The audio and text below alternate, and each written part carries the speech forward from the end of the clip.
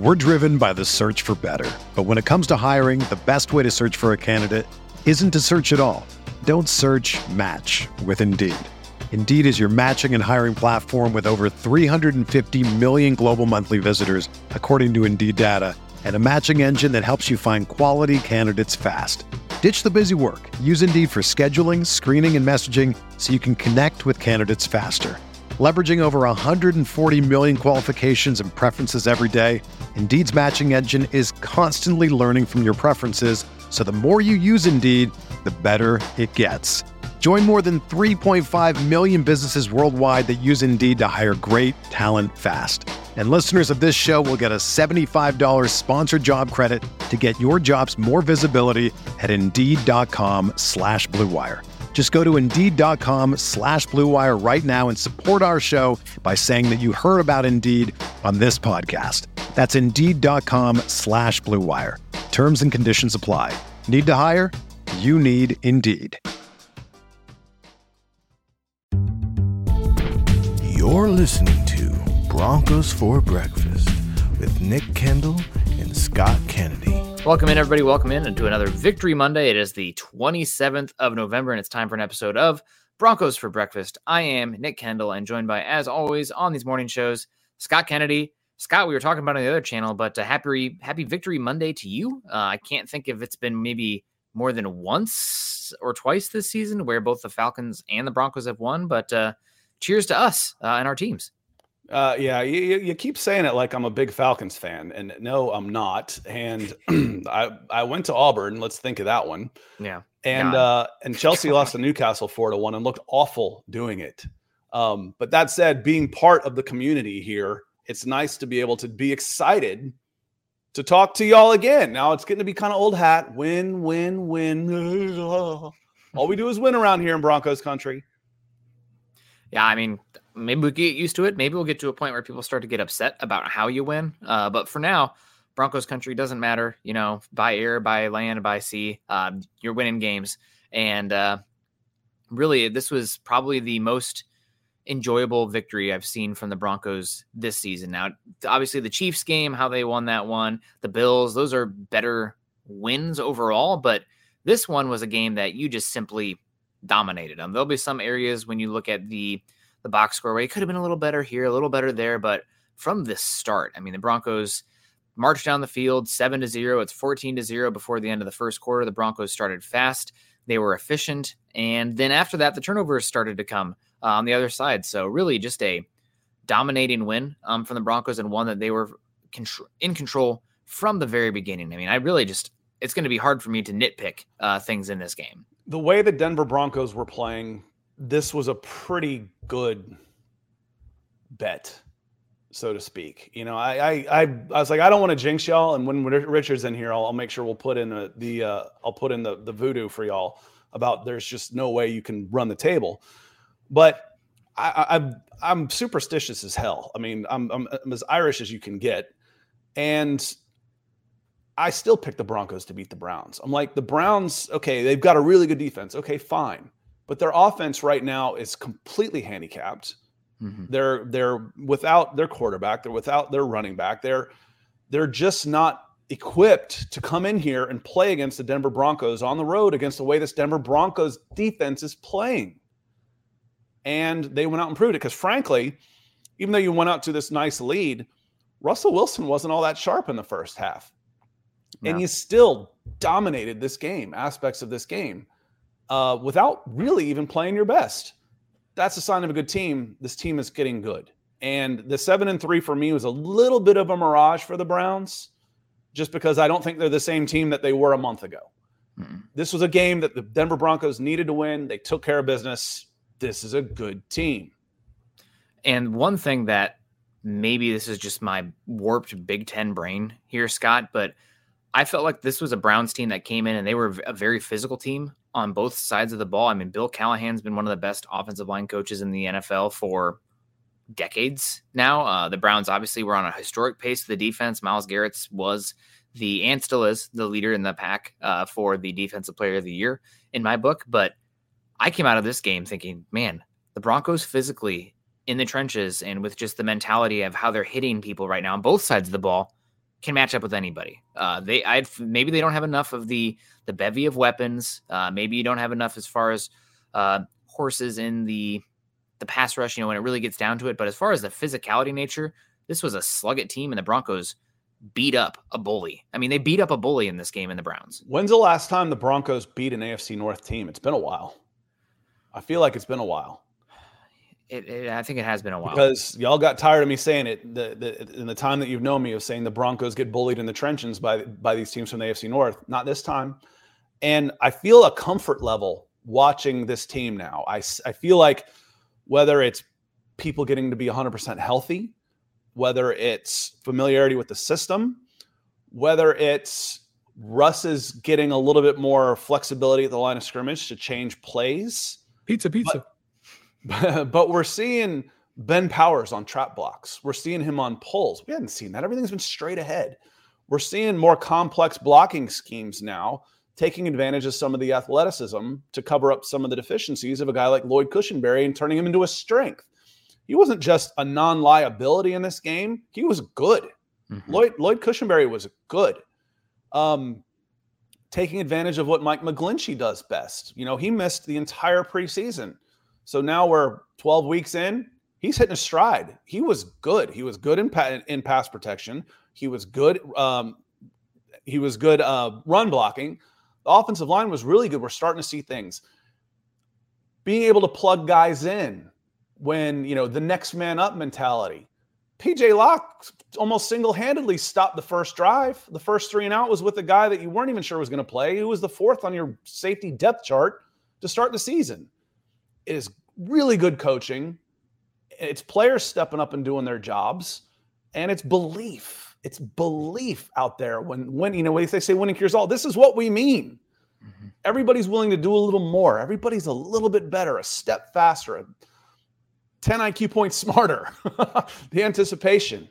And Justin Lloyd said, he's ready. Let's go. Start the show, baby. We're here. We're ready to go, man. Yeah, thanks, Justin, for the $2 super. All the super chats coming in really help us continue to bring you these Denver Bronco deep dives. I don't think anybody brings the variety and the volume of content that Mile High Huddle does on these live stream platforms. So they'll keep coming as long as the support continues to come in from guys like Lloyd. Also, Michael coming in saying, good morning, Nick and Scott on Broncos for breakfast. Go Broncos. Michael, definitely one of the largest benefactors of the show. We appreciate you, Michael. Hope you're doing well. We got Troy Boer coming in, $9.99, says, hey, guys, what a great win.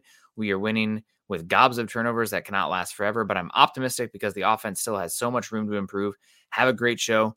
Yeah, this was a game that, Benjamin Solak of The Ringer, who does awesome work, put out an article today where there's a blurb about the Broncos saying that this is still probably not a very good team overall and that the turnover route's coming here. And we got David. He sent it to me this morning. What time are you up, David? I guess I'm on the West Coast, but I saw it at 4:50 and I was up, and David hit me up on Twitter, says, based on what Ben Solak wrote this AM, I still think it would be an absolute malpractice for the Broncos to run it back with the same group in 2024. Significant roster changes still need to be made. Significant roster changes will be made because you are up against it with a cap and you're going to have to do some flexibility and maneuvering. And this is still a team that's going to be in flux with Sean Payton getting guys that he wants. So it is going to be, it's not going to be a run it back. Most teams turn over a third of their starters every year anyway, Yep. And you're always looking to upgrade. I think the difference here, David and Nick, is the guys that we had shipped out, the core, based on, okay, are these going to be cuts, are now looking like possible restructures. Mm-hmm. Justin Simmons, I've said confidently, Justin Simmons will not play on that contract next year. Cortland Sutton will not play on that contract next year. Garrett Bowles will not play on that contract next year. But now all of a sudden, I'm ready for some restructures. I'm ready for some possible extensions, 2 3-year extensions where you can knock $10 million. So times 3, $30 million off of their cap hits next year, but they're still on the team. Which one of those guys do you not want playing for the Denver Broncos next year? I want them all back now. We're driven by the search for better. But when it comes to hiring, the best way to search for a candidate isn't to search at all. Don't search, match with Indeed. Indeed is your matching and hiring platform with over 350 million global monthly visitors, according to Indeed data, and a matching engine that helps you find quality candidates fast. Ditch the busy work. Use Indeed for scheduling, screening, and messaging so you can connect with candidates faster.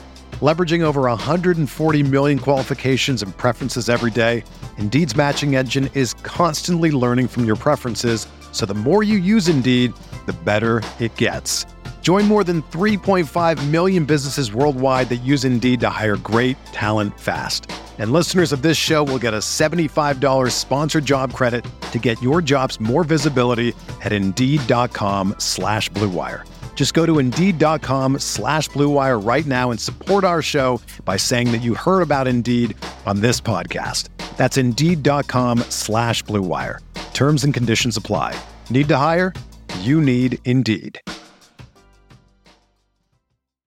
When you need mealtime inspiration, it's worth shopping Kroger, where you'll find over 30,000 mouth-watering choices that excite your inner foodie. And no matter what tasty choice you make, you'll enjoy our everyday low prices, plus extra ways to save, like digital coupons worth over $600 each week. You can also save up to $1 off per gallon at the pump with fuel points. More savings and more inspiring flavors make shopping Kroger worth it every time. Kroger, fresh for everyone. Fuel restrictions apply. Need them all back. Exactly. I want them all back. Yeah, that's, DJ Jones is a question as well. Josie Jewell will be a free agent. A couple other guys that are going to be interesting to see what happens with them, given how big of a role they have for their respective units. But yeah, the Broncos turnover luck, you call it, as Troy mentioned as well. It's not sustainable, right? We keep saying that, right? Every week, it's not sustainable. It keeps happening. Maybe at some point it is, but the most turnovers in a 4-game stretch since 1989. Most takeaways in a 4-game stretch since 1989 with 15. You can just go off the numbers there. That's something that it's obviously not repeatable, really, because it hasn't been seen since 1989. That's before I was born, Scott. So not to age anybody in the chat, but that is something that's not totally sustainable. But at the same point, even if the turnovers do regress, as Troy mentioned earlier, which is a very highly probable inevitability, you still have other aspects where you can improve on this team, right? Like, this isn't going to be a static team. It's not like the defense is going to be exactly the same as they were, and once the turnovers go away, they turn into a pumpkin. There's other aspects of what they are doing right now, talent-wise, scheme-wise, with Vance Joseph and Christian Parker, that even if the turnovers do regress some, you can win football games. It just maybe is not going to be as clean and dominating as we saw versus the Browns this week. But all right, speaking of historic, we say it's not sustainable, and I know things have changed, but I just looked up the 85 Bears just for the hell of it. How many turnovers do you think they got, that defense, the 85 Bears got? I'm not sure. I know turnovers were much more rampant back then. Way more of your dropbacks ended up in interceptions, but probably something... God, how many games were even played back then? 14? 16. I'm going to guess they probably averaged about 2.5 a game. It was almost 4 a game. Holy, that's stupid. It was. I'm looking at this. Let me double check. But it was exactly. Oh wait, that's interceptions. Okay, so it was still fumble recovery was still 27. They had 61, so it was almost 4 a game. They had 61 turnovers. That's unbelievable. 61 turnovers. And I think that's just right. Yeah, in 16 games in the regular season. That's just the regular season, because I think they had 22 takeaways against the Patriots in the Super Bowl. So that's crazy. Again, 3 turnovers. They don't give the ball away a lot. But again, as Troy says, and this is what I've been kind of harping on, and I started the show off with it. Again, who are you going against where those turnovers really seemed fluky? Okay. KC. Okay. 5. That seems fluky. You think it's the last time that Josh Allen and the Buffalo Bills are going to have 4 turnovers? Probably not. Next game, Buffalo Bills. Who's next game? Vikings. Again, replacement quarterback, some turnovers. You're going against the Browns, replacement quarterback. There are some turnovers. Now, you're not always going to go against replacement quarterbacks, but the offense, Russell Wilson wasn't that sharp to start this game, or you could bury this team. Mm-hmm. Sean Payton is playing this game with a hand on the handbrake. He hasn't turned this team loose. He hasn't played this game as like, hey, listen, I need to go score 40 points. He's trusting his defense to go and beat the teams that are on the schedule, which are challenged offensively to a certain extent. especially these last couple of games. Those are the ones I really mean, the last two. I don't need to sling the ball over the place and put it in harm's way to go out and beat the Cleveland Browns and the Minnesota Vikings with a new quarterback. Yeah, and you're playing a lot of field position in this as well with the Broncos. It's not just the takeaway rate that has been incredible from the Broncos, but also the turnovers. What is it? Only 3 turnovers in the last 5 games as well from the Broncos offense. Which so it's not just don't lose the game. It's pounding into their head. You can see the way they play. Yes.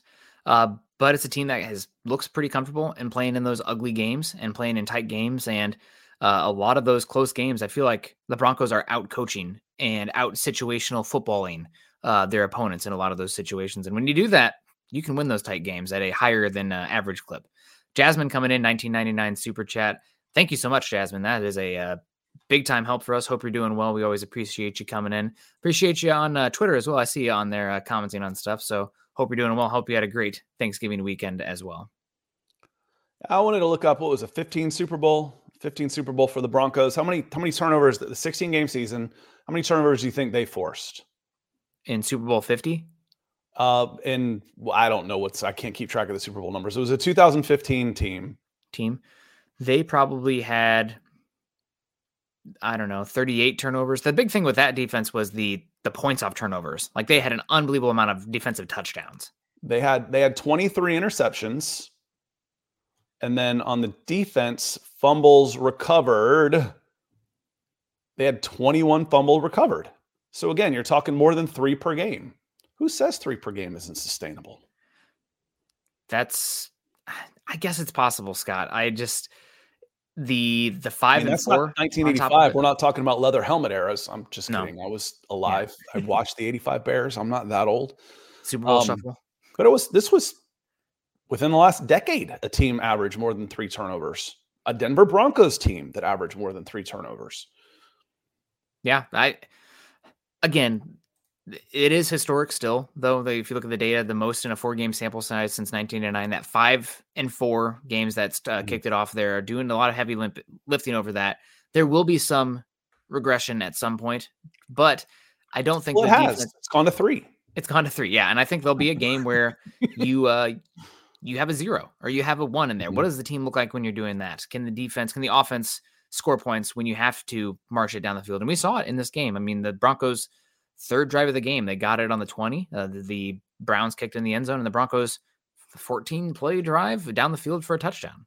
And when you've got a coach who puts a reserve tight end on 4th and 1 to run a quarterback sneak, the odds of a turnover go up exponentially. Yeah. I don't like that. Don't have a guy who's anxious, that isn't used to taking snaps, put him in an anxious position where he wants to get the ball as quickly as he can because he's got to jut forward. And the ball's fumbled? Really? No kidding. That's shocking. Oh, I'd have been pissed if I was a Cleveland fan at that point. Yeah, I mean, I get it. Teams are trying to replicate the tush push, the brotherly shove, while also protecting their quarterback. And a team like the Browns were already very in a troubling situation with the quarterback. They're talking about outlawing that play. No one else does it like Philly. I've seen a lot of imitators, but nobody doing it. Well, I mean, I think the Philly's 100% on it, but no one else can do it. No. Why should we outlaw that then? Yep. It's you just need a quarterback who can squat, 600 pounds and one of the best, the first ballot All-Pro. Michael's got some news for us too. Want to say hello to Elliot D? Yeah. Hello, Elliot. Good morning. Dolphins Broncos wildcard. That's possible. And also Frank Reich has been fired. I know that Dave Tepper, screamed the F word at the end of the game in this one, but Frank Reich to be fired in his first season, even earlier than that of Nathaniel Hackett last year. That is rather shocking. My last text exchange with my best friend in here was yikes. 4th and 6, and Carolina calls a flanker screen. I responded to him. I said, Reich may not get a second year. I love Shane Steichen. And that was at 4:02 yesterday. Yep. That, and I was complaining about, running a Desmond Ridder keeper when you're trying to kill the clock and the guy fumbles the ball, like crazy. That was the one just above that had an expletive on there. Yeah. Thanks for keeping us informed. That's now the third coach. So the last coach to get fired midseason for for performance reasons is now not just Nathaniel Hackett. Yeah. That's kind of wild. I know they've been terrible out there, but I can't believe that they fired him already. That is pretty crazy. Quentin Caldwell, $5 saying, love the win streak, but we should not let up. Russ looks good. Yeah, Russ did look really good in this game. Scott, I know that you and I are both on the same page here, which I'm glad, because I thought on the first half, a lot of the calls and the designs were good, but some of the quick passes from Russell Wilson left, as I like to say, left meat on the bone. For the offense, a little bit of erracy. There was a pretty good play later on where it was a handoff, and I think he dumped it off to Mims really quickly in a short game to get it off and give this guy a chance to make a play, but left some meat on the bone, like I like to say. But the offense still got it done. I mean, 14 points on 3 drives, and the only reason you get more points on that one is because an incredible play by Jeremiah Owusu-Koramoah of the Browns, linebacker number 6. He was all over the field. The Broncos were highly efficient in this game overall from an offensive perspective, to a point that is rather shocking to me against this Browns team. I mean, the Browns, again, came into this game with the second best success rate any team has seen in the NFL since 2000. And what is a success rate? It pretty much means that you're moving the ball effectively each down. And the Broncos leave this game with a success rate of, I guess not incredible, 44% in this game, but overall it felt much better than that, especially considering your opponent. So really good job. Another day is here and you're ready for it. What to wear? Check. Breakfast, lunch, and dinner? Check. Planning for what's next and how to save for it? That's where Bank of America can help.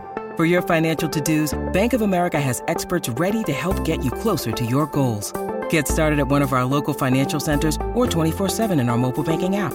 Find a location near you at bankofamerica.com/talktous. What would you like the power to do?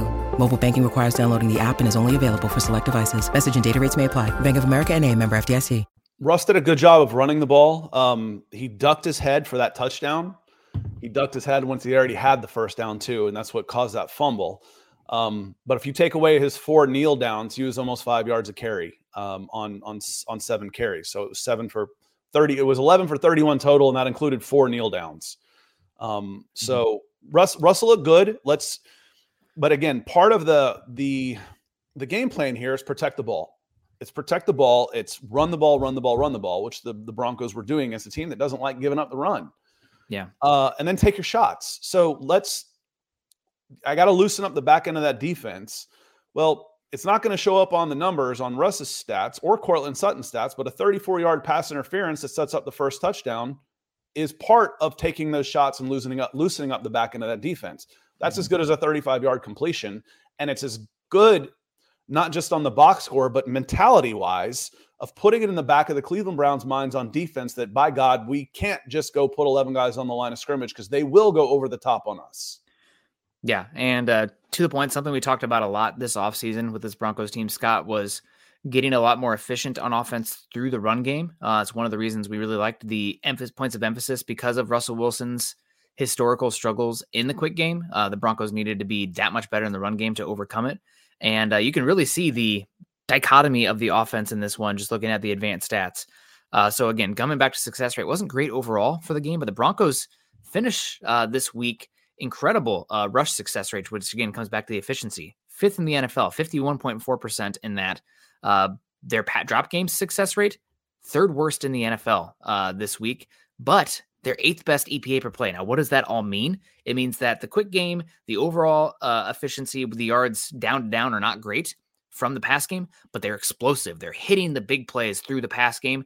The run game, though, did seem some explosives this week, but they're able to move the ball, matriculate the ball down the field through the run game, and then hit those explosives through the pass. That's what it needs to be with Russell Wilson.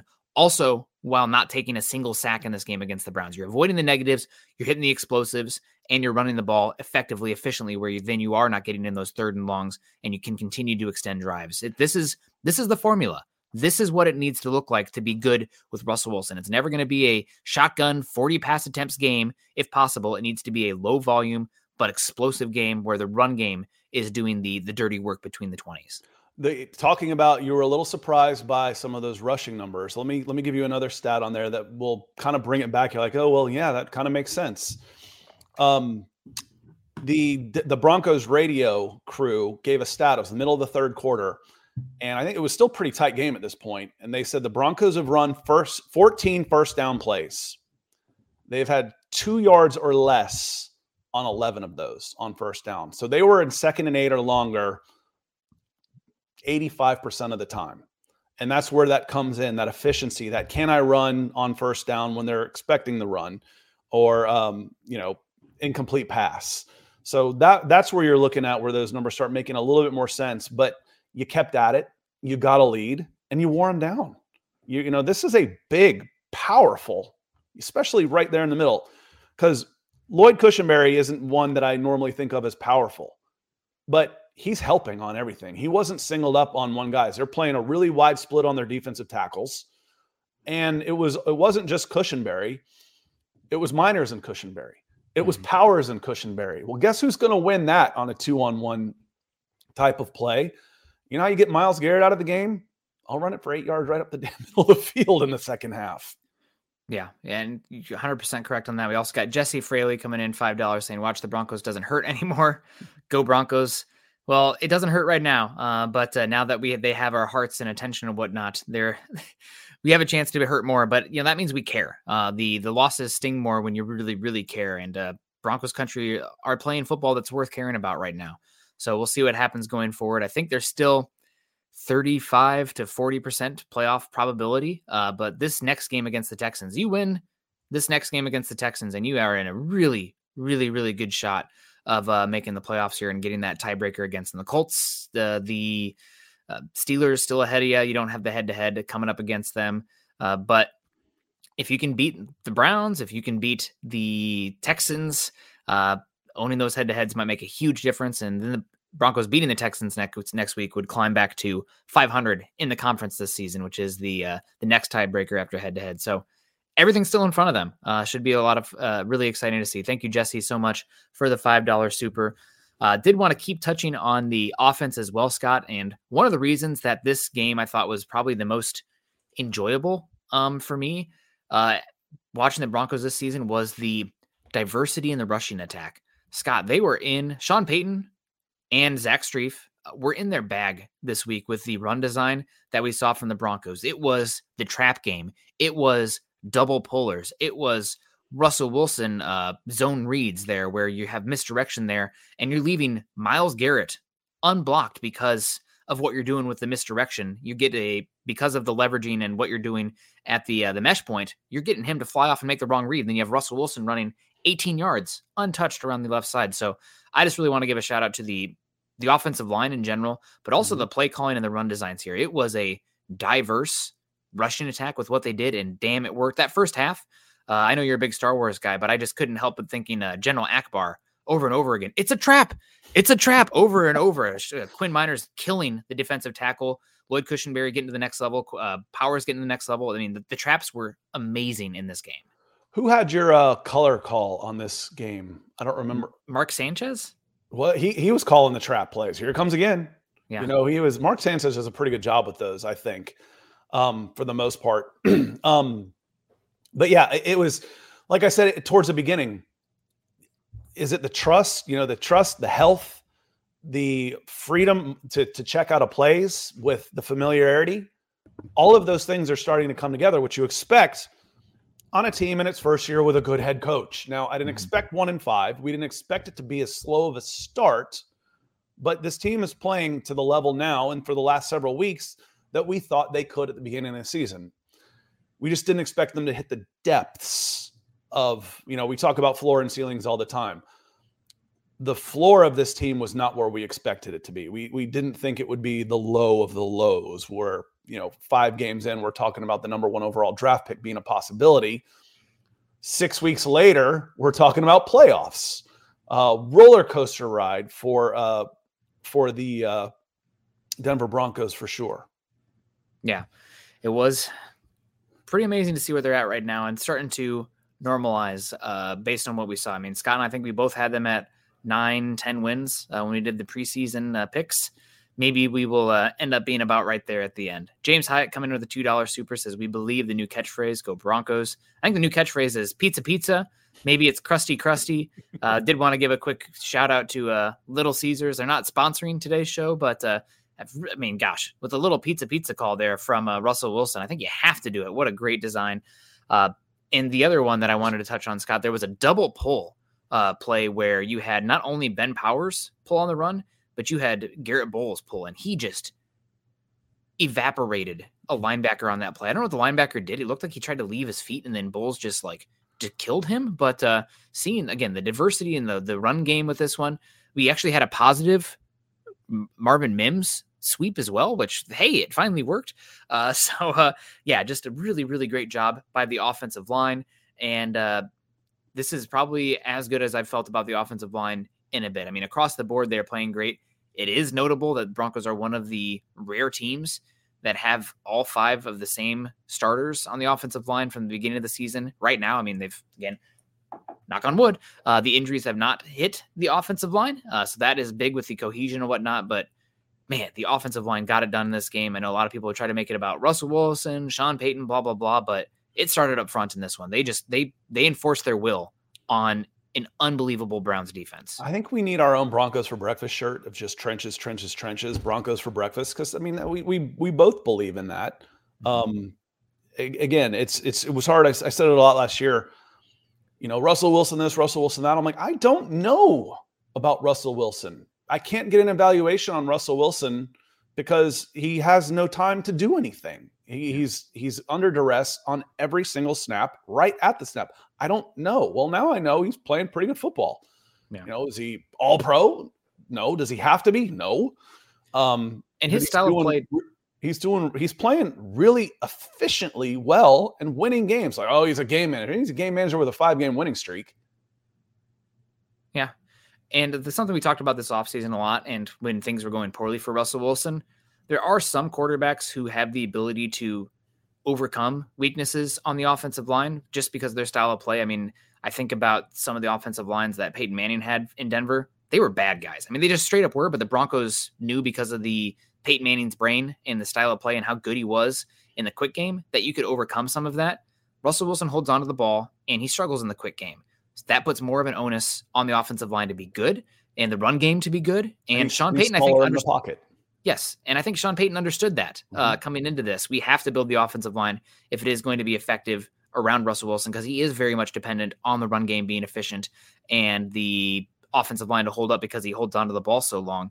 And we've started to see that come around these last few games of the Broncos. The offensive line has become probably the singular strength of the offense. That's a good thing. Yes. You can do a lot. You can have a lot of fun if you got a dominant offensive line. Justin coming back in. Thank you, Justin. He says, Peyton squared. We need to see a draft pick with these 2 men. I believe Peyton is a good judge of talent, and he hasn't had a first-round pick yet. I think he had the Pat Surtain. He had Pat Surtain. That hit pretty good. Yeah. He had Pat Surtain on that. But Peyton hasn't. I'm 0 for at least 1 on my calls on George Payton and whether he'd be here or not. And Broncos keep winning like this, then why would he want to move? You would hopefully Sean Payton would relinquish some of the control and trust George Payton more. But I'm on record several times of saying I'll be shocked if George Payton is the general manager of this team come August 1st of next season. But right now I would certainly hedge that. I'd like to reel that one back in. Because right now you're going to make your normal season to season changes based on trying to upgrade positions with available resources that you have. But I want to feed and fan this group. I don't want to try and tear it apart right now. And I think that there is some belief and trust there. I know it was a little bit of a different circumstance because Sean Payton brought in this guy, but the patience and trust that we saw with Vance Joseph of this team, it had been easier to fire him when things were wrong and bad and gave him the benefit of the doubt. Now the defense is playing really good. I'm really excited to see what they can do going forward with Vance Joseph. But I think it's similar to George Payton where it was bad early, but I think Sean might give him, a little bit of the benefit of the doubt again. Didn't bring in George, so it's a little different than Vance.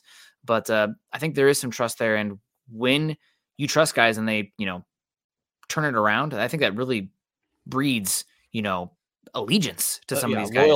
Loyalty yes. To Peyton. And, for like I've said, he's an SOB. I've said it a zillion times, but he's your SOB. That's a guy you don't mind. I don't have to go. I still said I wanted him as this coach, and was like, the first round draft pick for Sean Payton. Yes, do it, please, and don't complain about it. But I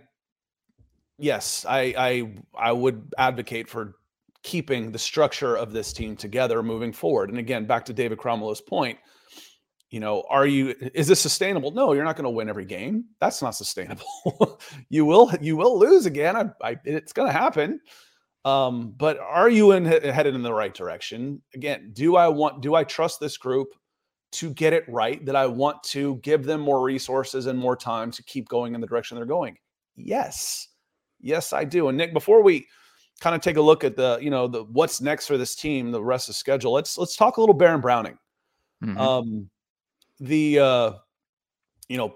Roughing the passer or personal foul penalties, unnecessary roughness penalties have been a big point of emphasis with this Broncos team throughout this season. The call against Baron Browning was bunk. The ones against Kareem Jackson, I'm sorry, Broncos country, when you tackle like you're an armless man, you're going to get personal fouls called on you. He tackles, either crosses his arm like he's doing the Undertaker, or puts him to his side, and if he tackles, like I said, that's the best way I can put it. He tackles like he doesn't have any arms. That's dangerous. That's against the rules. Baron Browning did zero wrong. He kept his head up, didn't hit him, led with his shoulder, maybe got a small piece of his face mask, but I still don't even think that happened. Yeah. Didn't go down with him. Quarterback DTR's coming out one way, Browning's going the other way. That's 450 pounds of collision. Someone's going to lose that. And it was fair. It was legal. It was clean. And it was wrong. And I'll be shocked if Baron Browning is fined for that hit. Yeah, he shouldn't be. That was just, hard football being played, and that's going to happen sometimes.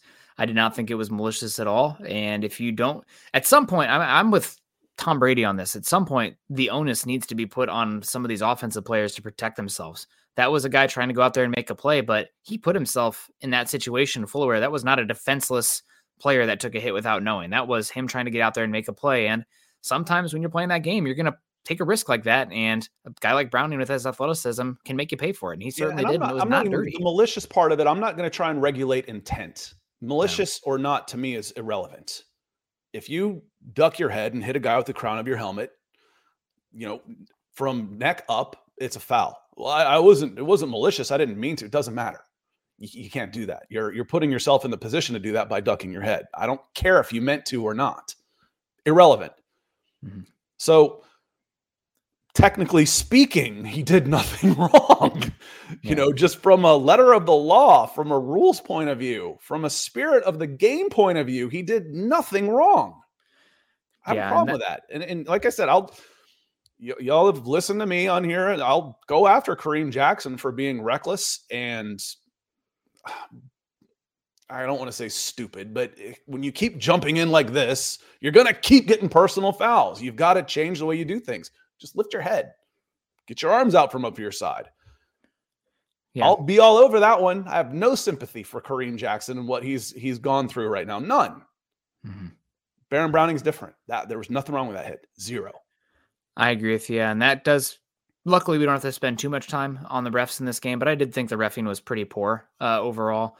That Baron Browning one luckily that was a ball don't lie moment. I think the Broncos got the ball back pretty soon after that. I think it was the DJ Jones turnover almost immediately after that. If not, it was a punt. But the Broncos got the ball back quickly. I thought the PJ Locke unnecessary roughness call that ended up extending the Browns' drive and gave them their only touchdown. After that call, I thought that was also bunk, especially after David Njoku just early that drive made a play where it had been like grabbing a penny off of a backboard. I mean, he made an unbelievable jumping play to make a first down. And Locke is going to break up the pass. The ball is way high. He's not looking, trying to run to make a tackle with his head, 180 degrees looking up. He's trying to dislodge the ball, and the way to do that is to make contact with the receiver.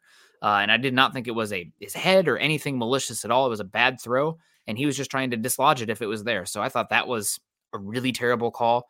Also, 2 calls on Cortland Sutton in this game. They called a holding penalty on an amazing run where Sutton blocked 2 guys on the outside.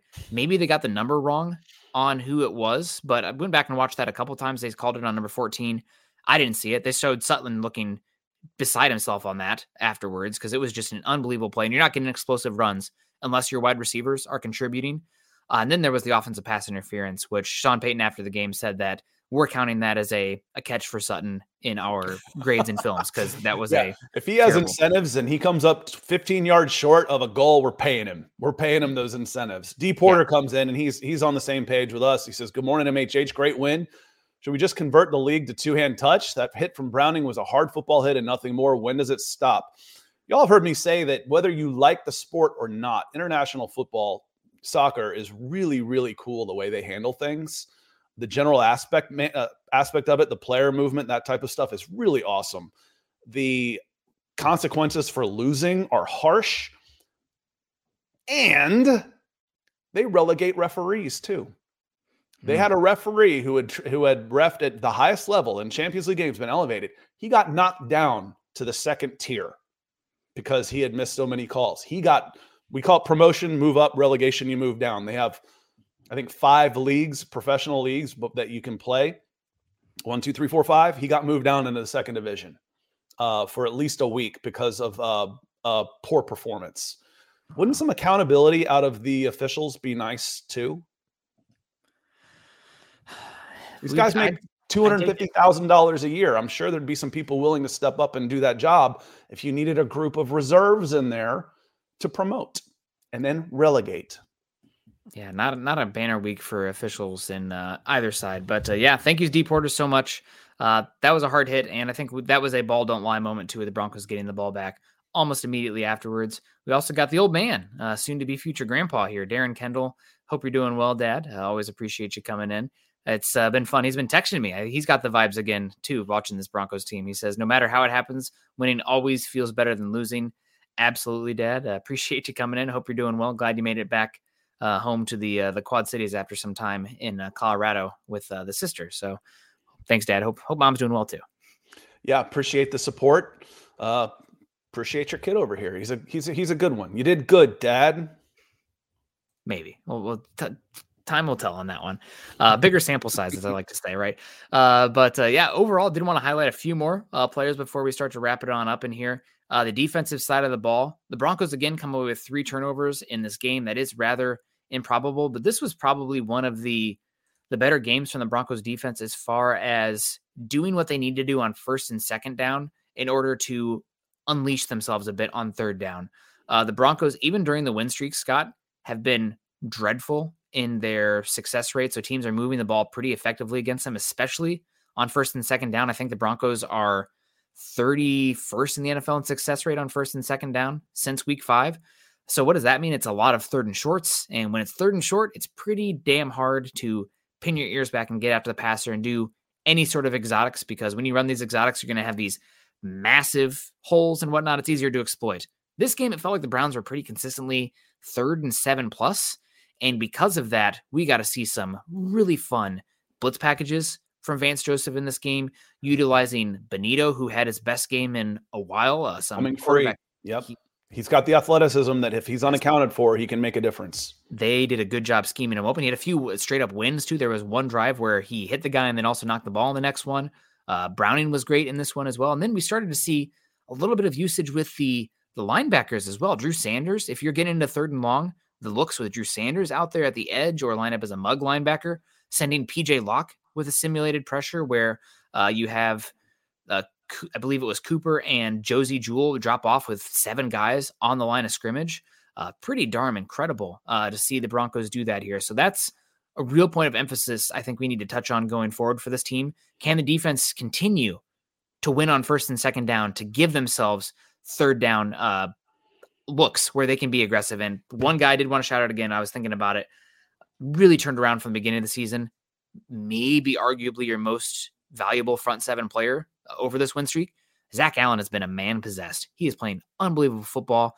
The safety, it was supposed to be a pick play. He beat both guys on it on that twist and stunt and got at him. I mean, he's been really awesome. Still not a very good run defender overall when he's a little bit lighter, doesn't really have that base to anchor as much, but he's been awesome. Did want to give a shout out to Zach Allen. He's been so good for the Broncos over the last half of the season. Drew Sanders had 21 snaps on defense. That's the most he's had since week 4 against the Chicago Bears. After that, it was 0, 13, 4, 4, 2, 0.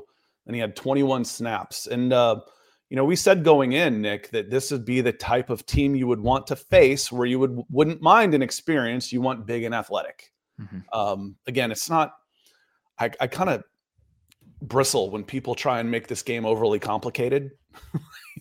It's not. It's, so it's not like, hey, it's not like a genius here. No, it's not that hard to figure out. This team wants to run the ball. They're going to be challenged throwing the ball. Let's get big. Let's get fast. Yeah. And, that's smart. Don't try and coaches sometimes get accused of overthinking. There's no need to get cute. Let's play smart football. They want to run the ball. Let's get big. Let's get fast. Okay. Well, that makes sense. Love Zach Allen. That was a guy that we were pushing for in free agency. Made sense. Still, for me, the single biggest difference on this team on the defense, personnel-wise, I mean, everybody's playing better, but personnel-wise is Baron Browning.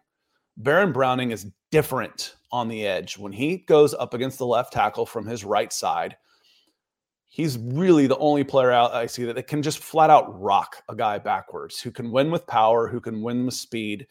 And you don't want him to be one-on-one outside, and that changes things. Zach Allen got better when Baron Browning came in the game. PJ Locke was playing well off of that right side. That whole side of that defense just improved the second Baron Browning was out there and is healthy. Long may it continue.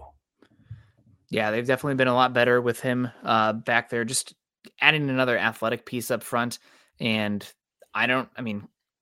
correlation isn't causation, but as soon as Baron Browning started getting on the field, you started to see a little bit more from Zach Allen and whatnot.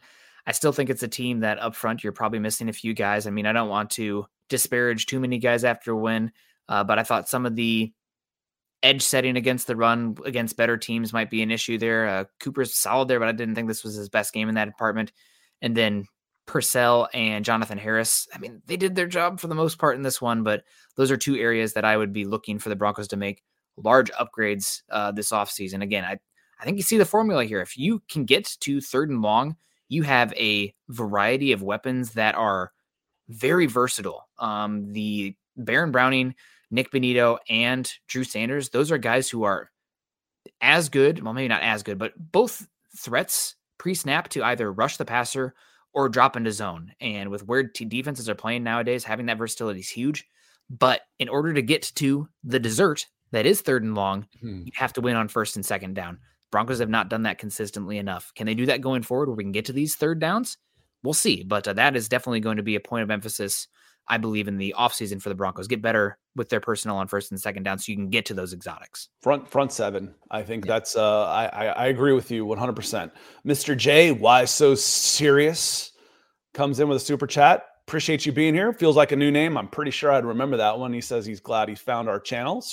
Where are you from with that y'all's channel? I love it.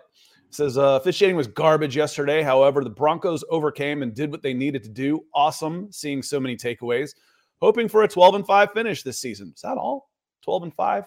I'm so glad I found y'all's channel. We're glad you found us too and appreciate the support. There's a lot of probably folks watching for the first time. We got a lot of people watching right now. It's one of our bigger shows. Love to see the growth. Hit that subscribe button or to make sure you get notifications when we go live. Love having y'all in here. Nick and I have a blast doing this with y'all. And it's been a whole lot more fun the last 6 weeks. That's for sure. Yeah, has been a lot more fun. And we'll see if the good time can keep rolling here. The Broncos have probably their biggest game of the year coming up here versus the Houston Texans, who lost a very tough matchup. But I mean, is it crazy to say this is a play-in game for the playoffs, Scott? I mean, it is crazy to say that. You can lose this game. It gets really hard. It's really hard, but I think 10-7, and you've got a pretty good chance still. I think, where are we at? 4-2? Mm-hmm. 4-2 to get to 10-7. I think that gives you a decent chance. So no, I don't think this is an elimination game. I just want to get into some of the conversation around that. And thank you so much, Mr. Why So Serious. Appreciate the joker there. We also got Coach Chris coming in here too before we move on to this point. I saw Ethan's hanging out too. We got all the old names in here, our favorite people. Good morning, fellas. We are so desperately in need for a middle linebacker. I like Alexander, but Jewell seems lost. Man, Coach, I do not see it the same as you. How good is Patrick Surtain? What an insane talent. Does Santa have a playoff berth for the Broncos? Enjoy the rest of the week. I've actually had the chance to talk a little bit with, some former Broncos that played linebacker, and they are quite impressed with Josey Jewell as well. You know, a lot of the pre-snap reads and stuff out there. He's just always in the right spot. He is a limited athletic player, but I think from what I've watched this season, Jewell is vastly outplaying Alexander Singleton. Singleton is a little bit more of a hair on fire player, but he's missing tackles at a very high rate this season, and has been out of place far more often than Josey Jewell. It would be nice, obviously, to have a little bit more athleticism from that spot, especially if you want to become a very heavy simulated pressure team. Athleticism matters more at linebacker for blitzing than in any other area of the game. But I would have to disagree with Coach on this one. I think Josey Jewell is a much better player. And I think, Chris, Jewell is out of contract at the end of this year, so he may not be back regardless. Singleton has some decent guaranteed money next year, so he will probably be back. But is Drew Sanders supposed to be your guy? I mean, that's what I think. You draft him, and it was set up well where I can ease Drew Sanders into this with one more year of Josey Jewell, and then I can physically get an upgrade. And I mentioned earlier, this is the most that Drew Sanders has played in months, literally in months. And this was the perfect team to play him against. I don't think I want to see him out there against the Chargers. But coming up next, or maybe even the Texans, honestly, with as much as they're going to sling the ball around, I want to see them against a run-heavy team. You aren't going to see a more run-heavy team than the Browns. It was a good time to get some confidence back in him and get him out there and get it where it's not, his head isn't swimming so much. But I think Sanders might be at least he's supposed to be, your long-term replacement at inside linebacker. He's going to be one of the possible options there. He's still swimming. One thing you mentioned Sanders getting a lot more usage in this game. I do think part of it is just the game flow as well. Because the Broncos were so good on first and second downs, you didn't have to worry as much about the run fits. It was more drop or rush kind of stuff from Sanders. And when you have the lead and it's third and long, you can do that. You don't have to worry as much about the super disciplinarian. What is my run lane here? What are my run fits? So I think this is a game that played out great for the Broncos to get Sanders usage. It could have been a different situation though, if the Broncos fell behind and you are having to stop the run much more. I don't know if that's Sanders' game right now, but the lead and how often it was third and long in this game just really led itself to a Drew Sanders game, and hopefully he can continue to get confidence out there because he is a different athlete than those other guys, but it is a neck up position still at the end of the day. Yeah, you can sell out to stop the run against when you're going against a backup quarterback rookie. I need to ask some folks. I'm like, I wonder what the reputation for DTR came out of UCLA was, because he's their all-time leading passer, and he's like 9th in rushing. Was he just a guy who put up numbers and wasn't all that great? Or, they consider him being one of the best that they've had there, because they've had some good ones there. I think it's a lot of Pac-12 defenses during his era not being good, and also starting as a true freshman. So he had a lot of opportunities to accumulate count statistics.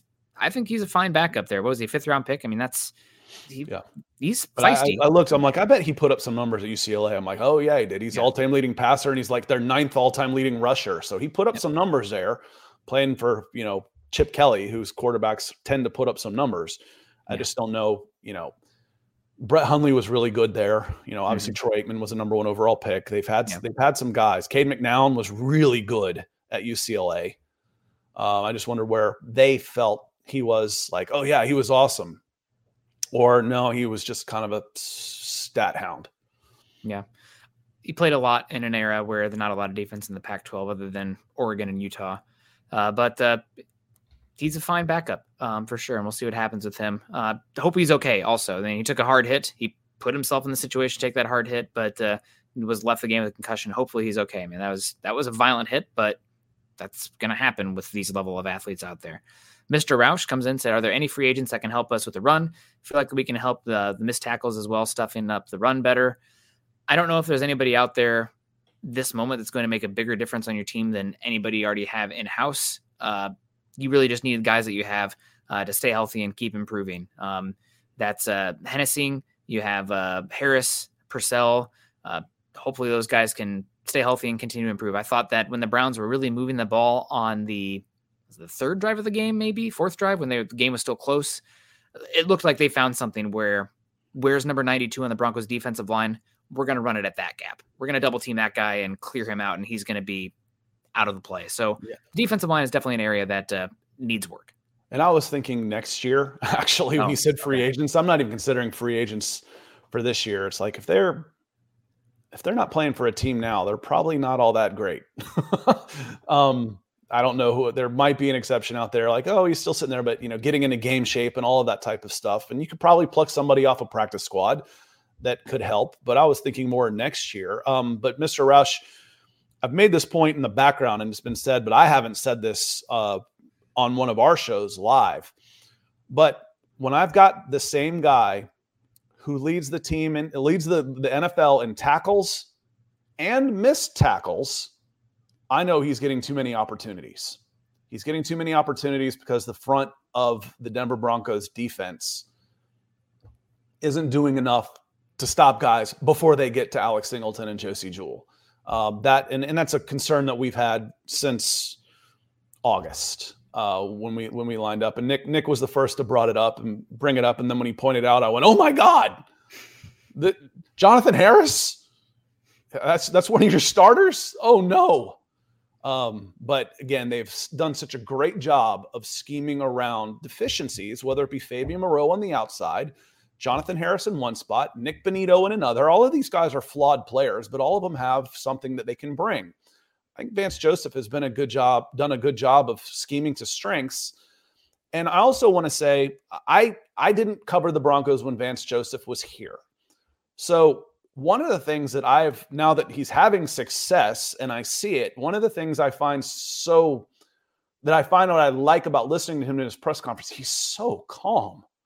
Mm-hmm. He's just a calming influence. Whether, they're at the bottom, he's at the bottom of the ocean after that Miami game, and he was still super calm. He wasn't combative like we've seen from Vance Joseph, like you've seen from a guy out in Atlanta, like we've seen from Sean Payton at times. Super calm, super professional. And when you're not having success, you're going to take what could be considered a strength of somebody and pick at it. It's like, dude, show some emotion. What's the matter with you? But as he has weathered the storm, and I feel like I'm using, a ship type of, boat on this, weather the storm, super calm seas. Man, he's been fantastic. He's done a great job with this team, Nick. There's just no two ways about it. Yeah, and I mean, teams are moving the ball pretty efficiently versus the Broncos, and eventually the turnover rate, you'd have to assume, would become a trickle. Again, the most turnovers in a 4-game sample size since 1989 is pretty unbelievable.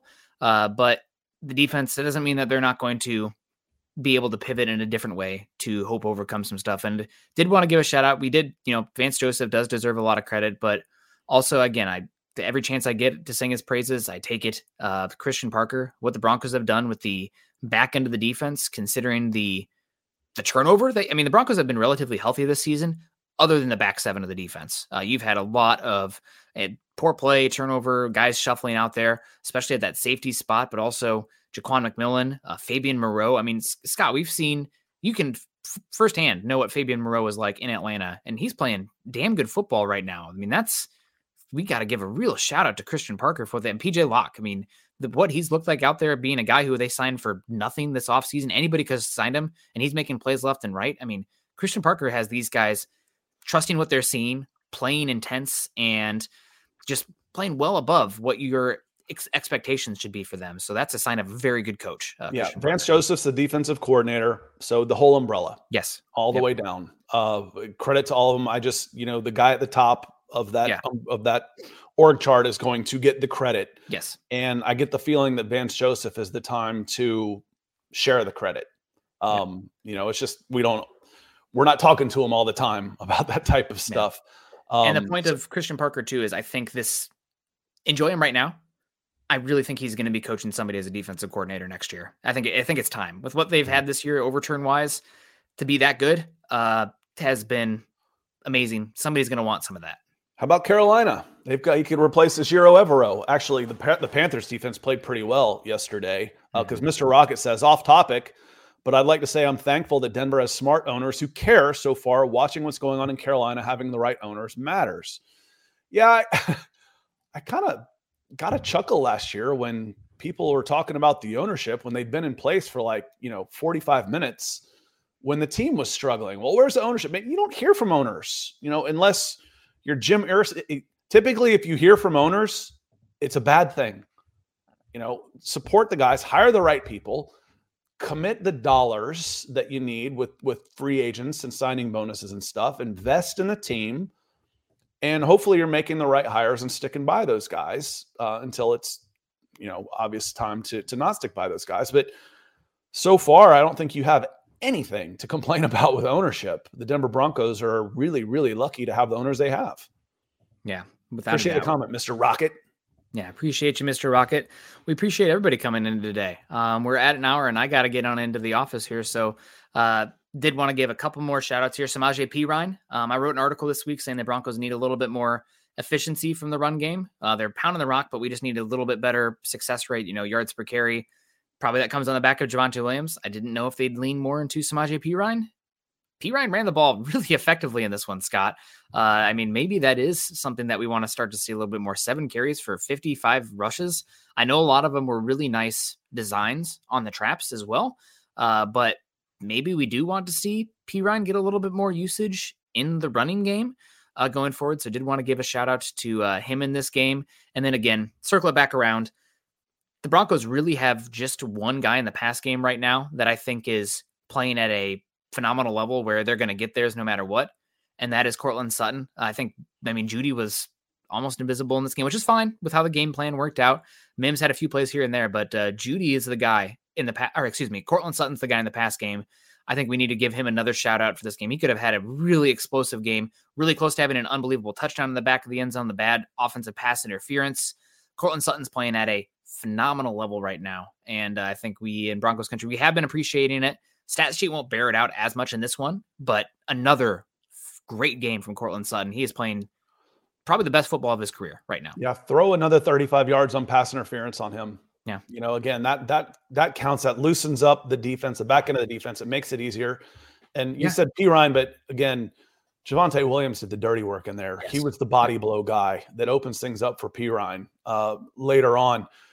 Would it be good to switch those roles every so often where Javonte Williams could then be the guy who benefits from second half defenses? Maybe.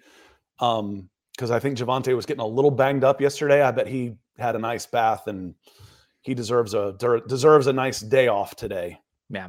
And the last one, one more I did want to give a shout out to specifically needing highlighted in this game has got to be, don't forget Mom is a Broncos fan too. I shout out to Mom, of course.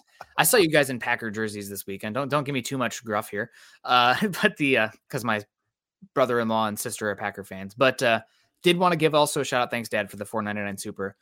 Somebody who I was very, very hard on entering the season and what the contract was, felt like a guy who was inevitably to move on from. We kind of already touched on it, but maybe the best game of his career from Garrett Bowles, considering the situation against Myles Garrett, who is playing at a level we are not seeing from another defensive player this season. Myles Garrett did look like he banged up his shoulder on this one. Broncos, again, bullied the bullies, but Garrett Bowles had a unbelievable game. And he's, along with Cortland Sutton and Justin Simmons, becoming guys that I can't imagine a Broncos team without next season, which is going to be tough with the contract stuff, to David's point earlier about roster turnover and stuff. But Garrett Bowles, what a hell of a game. He needs his flowers as well. I mean, going against Myles Garrett and playing that well is rare air. Yep, like I said, there's flexibility with those contracts, which is nice. Good job, George Payton, on setting up those deals so that you could have some flexibility on them, and you're not tied to long-term guaranteed deals where the salary cap becomes very, very real. The only one of those, there's two of those right now that are concerning. One of them's huge. That's Russell Wilson. And then really the only other one that is like that is Mike McGlinchey. Everything else is you've got decent flexibility on. Yeah, absolutely. You have a lot of flexibility with what the Broncos can do. It's going to be a fun team for the Broncos, but we're going to have to get on out of here. Quentin says, sorry, missed the show. Well, that's okay, because we are here after the fact as well. You can listen to us on iTunes. You can listen to it again on YouTube. We always appreciate that when you guys come in and do that and hit us, comments or whatever. You can find Scott on Twitter. Scott is at Scout Kennedy. I'm at Nick Kendall, MHH. Way too active on Twitter. But if you want to talk ball, I'm around. Always appreciate that. And make sure you're also following us on Twitter at Mile High Huddle, of course, as well as at BFB_pod.